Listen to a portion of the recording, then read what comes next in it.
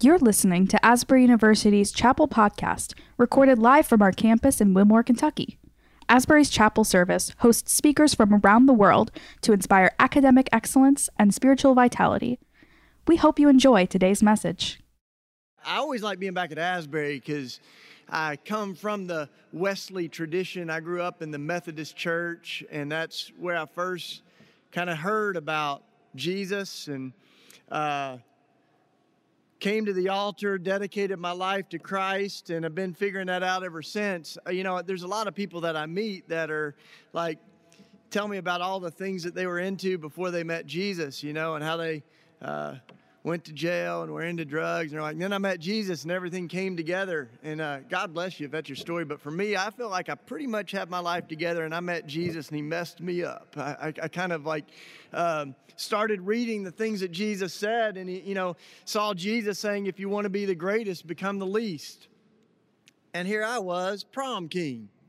It was a small town. Don't be impressed. But I was trying to figure out how I could find a job, make the most amount of money I could, and go snowboarding as much as I could possibly find time to do. I was very self-centered in that little world. And then I kept leaning in, though, and I saw Jesus saying, sell everything you have and give it to the poor. I heard a preacher say, if we find ourselves climbing the ladder of upward mobility and status and success, we should be careful as we climb our way up, or else we might pass Jesus on his way down.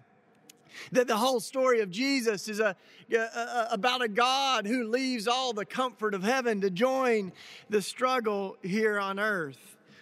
And so as I read the kingdom of God, it challenges me, right? It's upside down, the last or first, the first or last. As the Gospel of Luke says, the mighty are cast from their thrones and the lowly are lifted.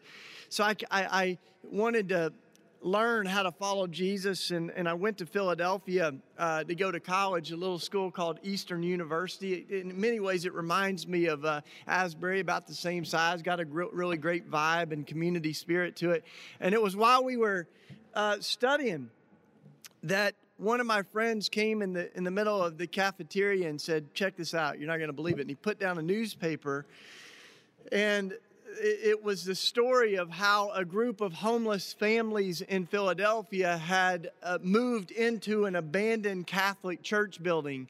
And these were families, moms and children who were on the waiting list for affordable housing in Philadelphia, had no real options as the winter was approaching. And so the headline article said, Church Resurrected.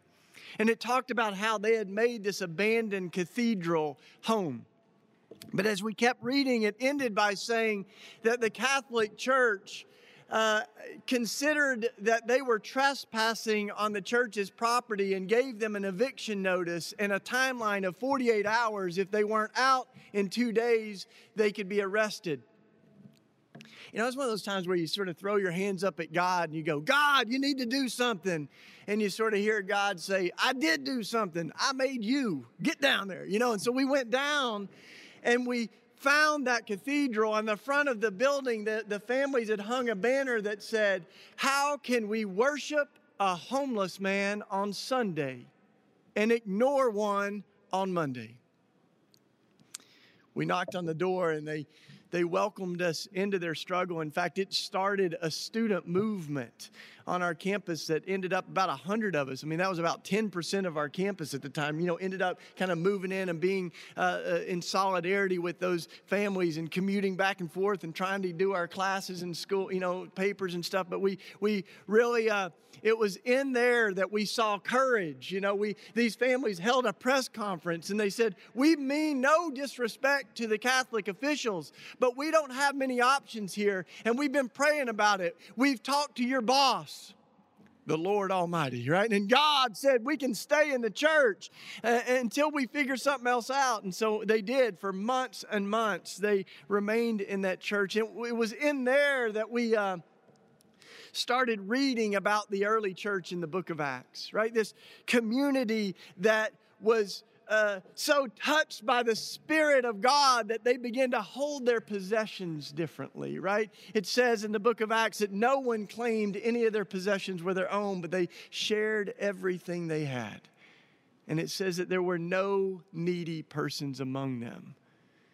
This community of Jesus, as it began to form, they show us what love looks like, what community looks like. And we got inspired by that. And as the story with the cathedral kind of ended, many of those families are still dear friends. And those kids have now grown up, and they're young activists and theologians. And we started our little community with that vision of the early church, to try to live the gospel out of dinner tables and living rooms, to make God's love real in the world. It was in that old abandoned cathedral that I think we kind of said, we're going to stop complaining about the church that we've experienced and work on becoming the church that we dream of. You know, how can we reimagine what it means to be the body of Christ in the world?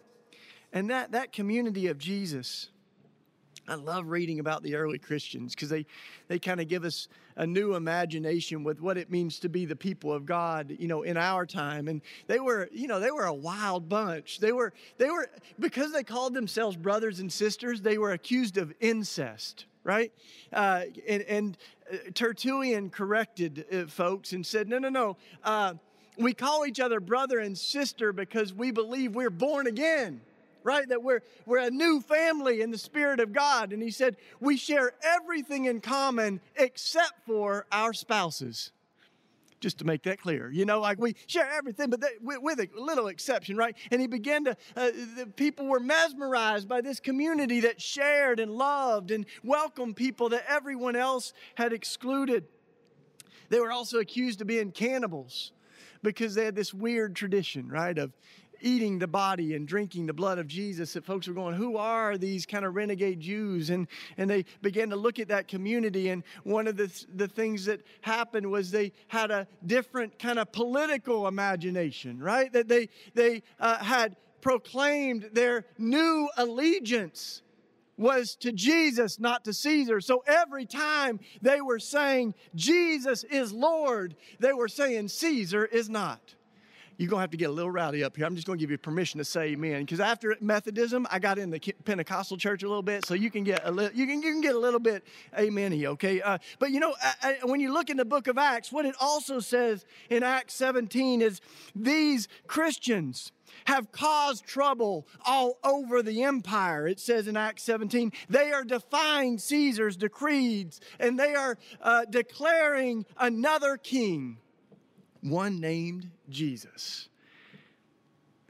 I think of that community. They were wonderful, holy troublemakers, you know, and that's what, you know, kind of became a part of our little community in Philly as we began to welcome folks on the street, and we began to take care of folks that were addicted and folks coming out of domestic violence. We lifted a lot of people off the streets, and there sort of comes a point where Dr. Martin Luther King says it so well. He said, we're all called to be the good Samaritan and lift our neighbor out of the ditch. But after you lift so many people out of the ditch, you start to say, maybe we need to rethink the whole road to Jericho, right? We got to do something about what is landing people in the ditch to begin with. So our work of compassion led us into the work of justice and activism, right? We began to see laws that were squashing the dignity of our brothers and sisters. We began to see Caesar's decrees getting in the way of God's call to love our neighbor, right? One of those first laws in Philly was laws that were anti-homeless laws. They were selectively created to discriminate against the homeless. They've been passed all over our country, but these laws included making it illegal to sleep in public places, illegal to sleep in the public parks. One of the laws in Philadelphia was a feeding ordinance that made it illegal to share food with folks that were on the street. And so we thought that we want the humility of Jesus, but we also want the courage of Jesus right now. So we prayed and we thought, what can we do? And so we decided we would organize a little public picnic, in the middle of one of the parks where you weren't allowed to share food. And so we decided, let's start with worship. Let's tread lightly, and so we brought our guitars and our drums and we worshiped Jesus, and then we served communion, which was kind of pushing the envelope a little bit, but the police were around. They're like, I'm not arresting them for communion. In fact, I think I might take communion, and like after the communion, we kept breaking the bread by bringing in some pizzas and stuff. And so eventually, as we were there, the police were ordered to come in and to arrest us all. And so we were handcuffed, dozens of us handcuffed, taken to jail. Some of our homeless friends that never intended to be arrested, they were also arrested. We were put in handcuffs, taken to jail, and charged with all kinds of stuff, right? And so I love that scripture that says, don't worry when they drag you before the courts, because the Spirit will give you the words, right? So we prayed, Spirit, give us the words, and we kind of discerned together who's going to represent us in court. We had all these great lawyers that had volunteered, and we're like, awesome, come, we need your help. But we really felt like we wanted one of the folks that had lived on the street to be our spokesperson. That just seemed right. And our friend Alfonso volunteered, which was great because he was smooth. We all knew him as Fonz because he was a smooth talker. So he agrees to represent us. So we go to trial, and I've got a shirt on as we go to trial that says, Jesus was homeless. And the first thing the judge does, he goes, come here. Let me see that shirt. Jesus was homeless. And the judge goes, I didn't know that. And I said, yeah, Your Honor, in the scripture, Jesus said, foxes have holes and birds of the air have nests, but the Son of Man has no place to lay his head. And the judge said, you guys might stand a chance. And we did, as we went to trial, Fonzo stood up and Fonz said, Your Honor, I'm the spokesperson for the group, and I'd like to say on behalf of all of us, we believe these laws are evil and wrong. And we rest our case. Boom,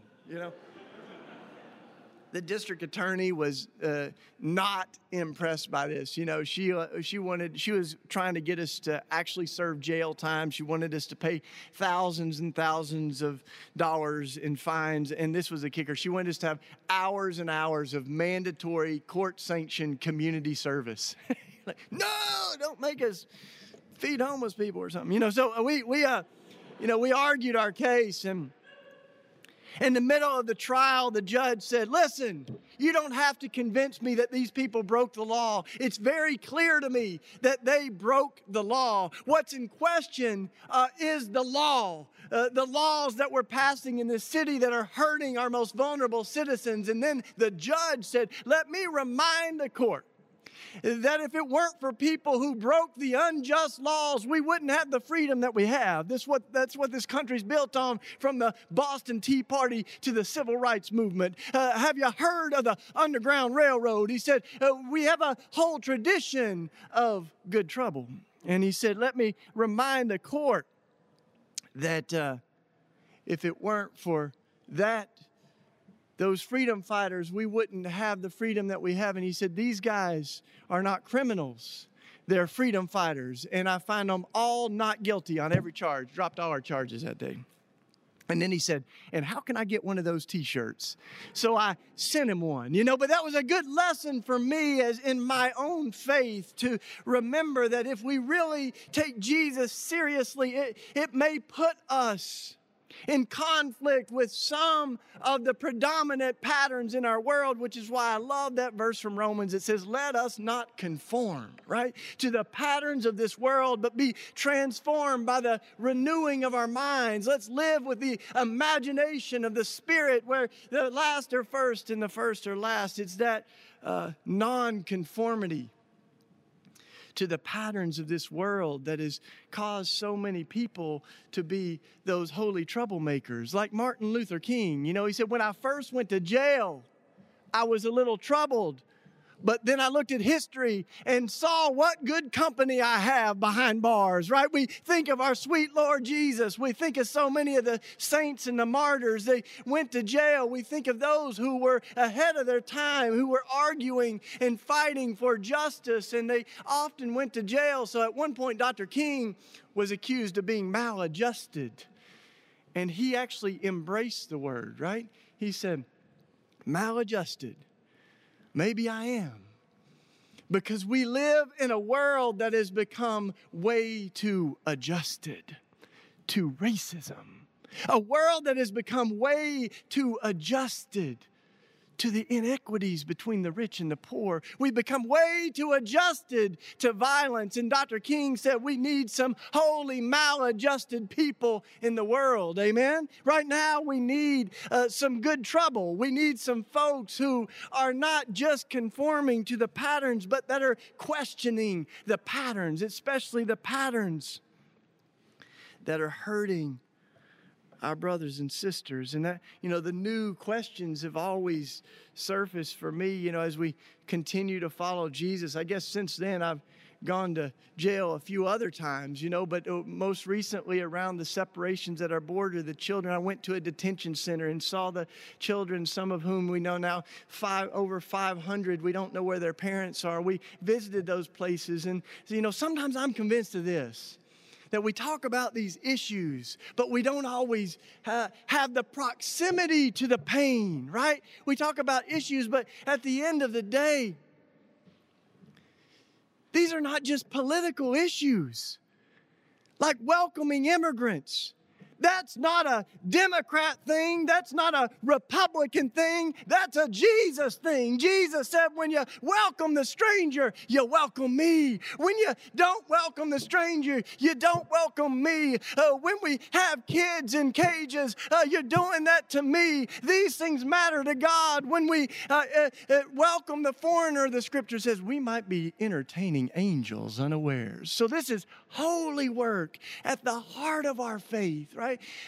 I think right now we get distracted by the election sometimes, and I learned when I went to Iraq and Afghanistan to have kind of a bigger imagination with these things, because I was standing against the war.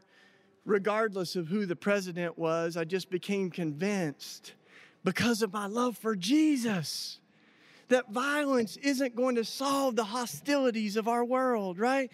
That after 9/11, we, in our grief and in our pain, we don't launch a war to try to heal the wounds that were inflicted on us. That when Jesus said, love your enemies, he meant we shouldn't kill them, that we can transcend the violence. We look at Jesus on the cross and he absorbed all the violence of the world, the hatred, and he transcended it with love and forgiveness and an empty tomb. So I went to Iraq in that spirit, in Afghanistan, and we were in Iraq during the bombing of Baghdad. And at one point there were some 900 bombs a day, I understand, falling on Baghdad while we were there. I saw some of the most horrific things I've ever experienced in my life. We were volunteering in hospitals, and so there's one moment, though, I'll never forget, and it was a worship service, a prayer service in the middle of Baghdad. Christians all over the region had come together to pray for peace, and it was just as the bombs had started falling. And I can remember that night we prayed for peace, and then the bishops from all the different denominations came up, and they had collaboratively written a statement that was addressed to Muslim people, and it said, we want you to know that we love you. We want you to know, as Muslims, we believe that you are made in the image of God just as much as anyone else. We came from the same dirt that God breathed life into, and they read this declaration of love for Muslims, and then they pointed to the cross, and the bishop said, this cross makes no sense to the wisdom of this world, as the scripture said, but it's this cross that shows us the narrow way to life. It's this cross that shows us how to heal a world so full of violence. It's this cross that is at the center of our faith. And then the whole place started singing Amazing Grace in Arabic, right? Singing Amazing Grace. I'm listening to my brothers and sisters in Iraq singing Amazing Grace. I still get chills in my bones as they were singing it in Arabic, and I had tears rolling down my face, and I ran up after they sang it, and I grabbed one of the bishops, and I was a little hyper. I know it's hard to imagine, but I got a little hyper, and I went up to the bishop, and I said, Bishop, I feel the Holy Spirit in this place. I said, this is one of the most powerful worship services I've ever been in. And then I said something a little ignorant as I was, talking real fast. I said, Bishop, I had no idea that there were so many Christians in Iraq. And then he stopped me in my tracks and he said, yes, son, this is where Christianity started. He pointed out the window and he said, that's the Tigris River and the Euphrates. Have you heard of them before? And he said the Garden of Eden is right down the street. And then he said this. He said, you didn't invent Christianity in America. You just domesticated it. And he said, you go back and you tell the church in North America to remember who they are at such a time as this, to remember who they are. And he went on to say, tell them, preach what Jesus said. If you live by the sword, you die by the sword. Blessed are the peacemakers. Invite them to remember what Jesus said and to take it seriously. So that those words, they've shaped who I am and who I think, how I think. I think of Dr. King, as he said, 50 years ago, he said, these are extreme times that we're living in. It's amazing he said this 50 years ago. These are extreme times that we're living in. And the question isn't whether or not we will be extremists. The question is, what kind of extremists will we be? Will we be extremists for hatred or extremists for love? And our Savior was an extremist for love. He put the spotlight on those that everybody was forgetting, right? He reminded us that whatever we do to the least among us, we do it to Him.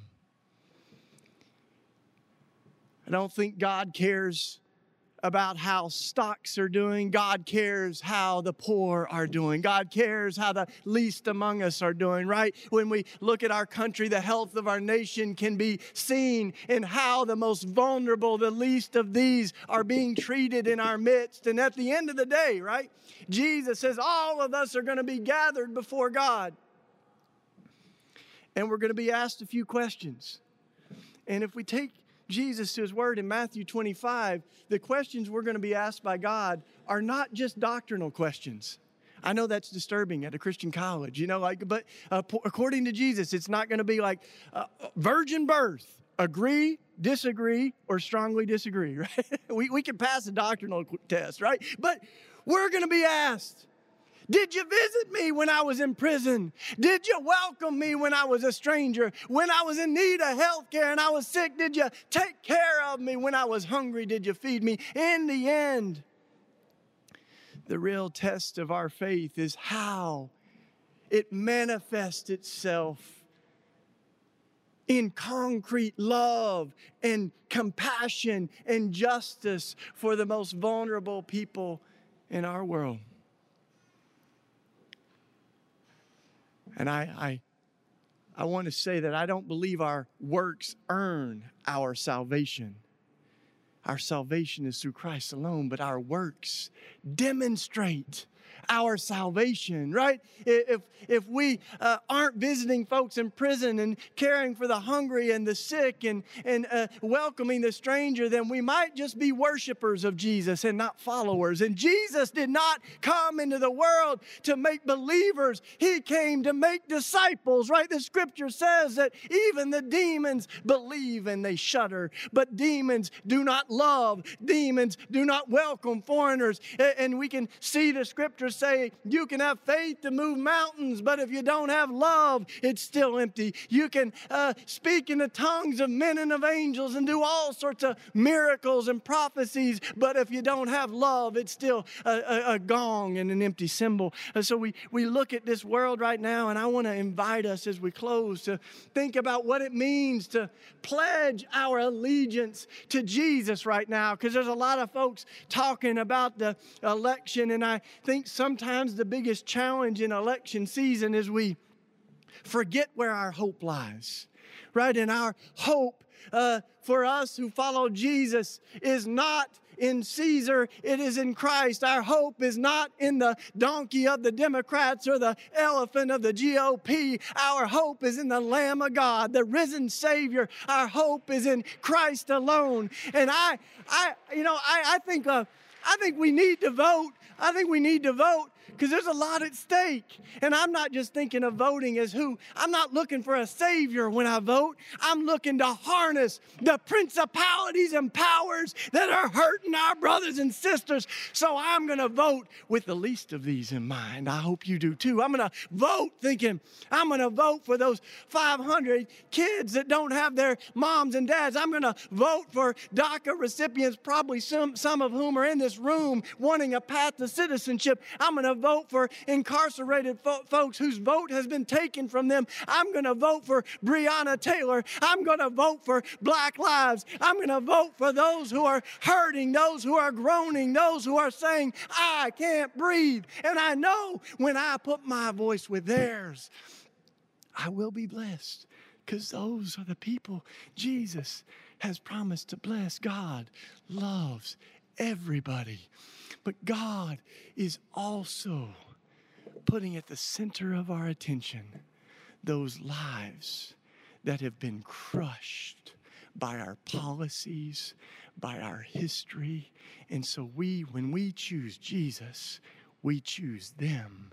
When we choose Jesus, we choose to be with those who have been crushed because we follow the God who came into the world as a brown-skinned, Palestinian, Jewish refugee. As Herod was slaughtering little children, we follow the one who came from a town where people said nothing good can come. Look how God shows up, right? We follow a Savior who was humiliated on the cross, stripped naked to expose all of the horror that we are capable of, to absorb the violence and pain of the world and to transcend it with love. That's the one that we follow.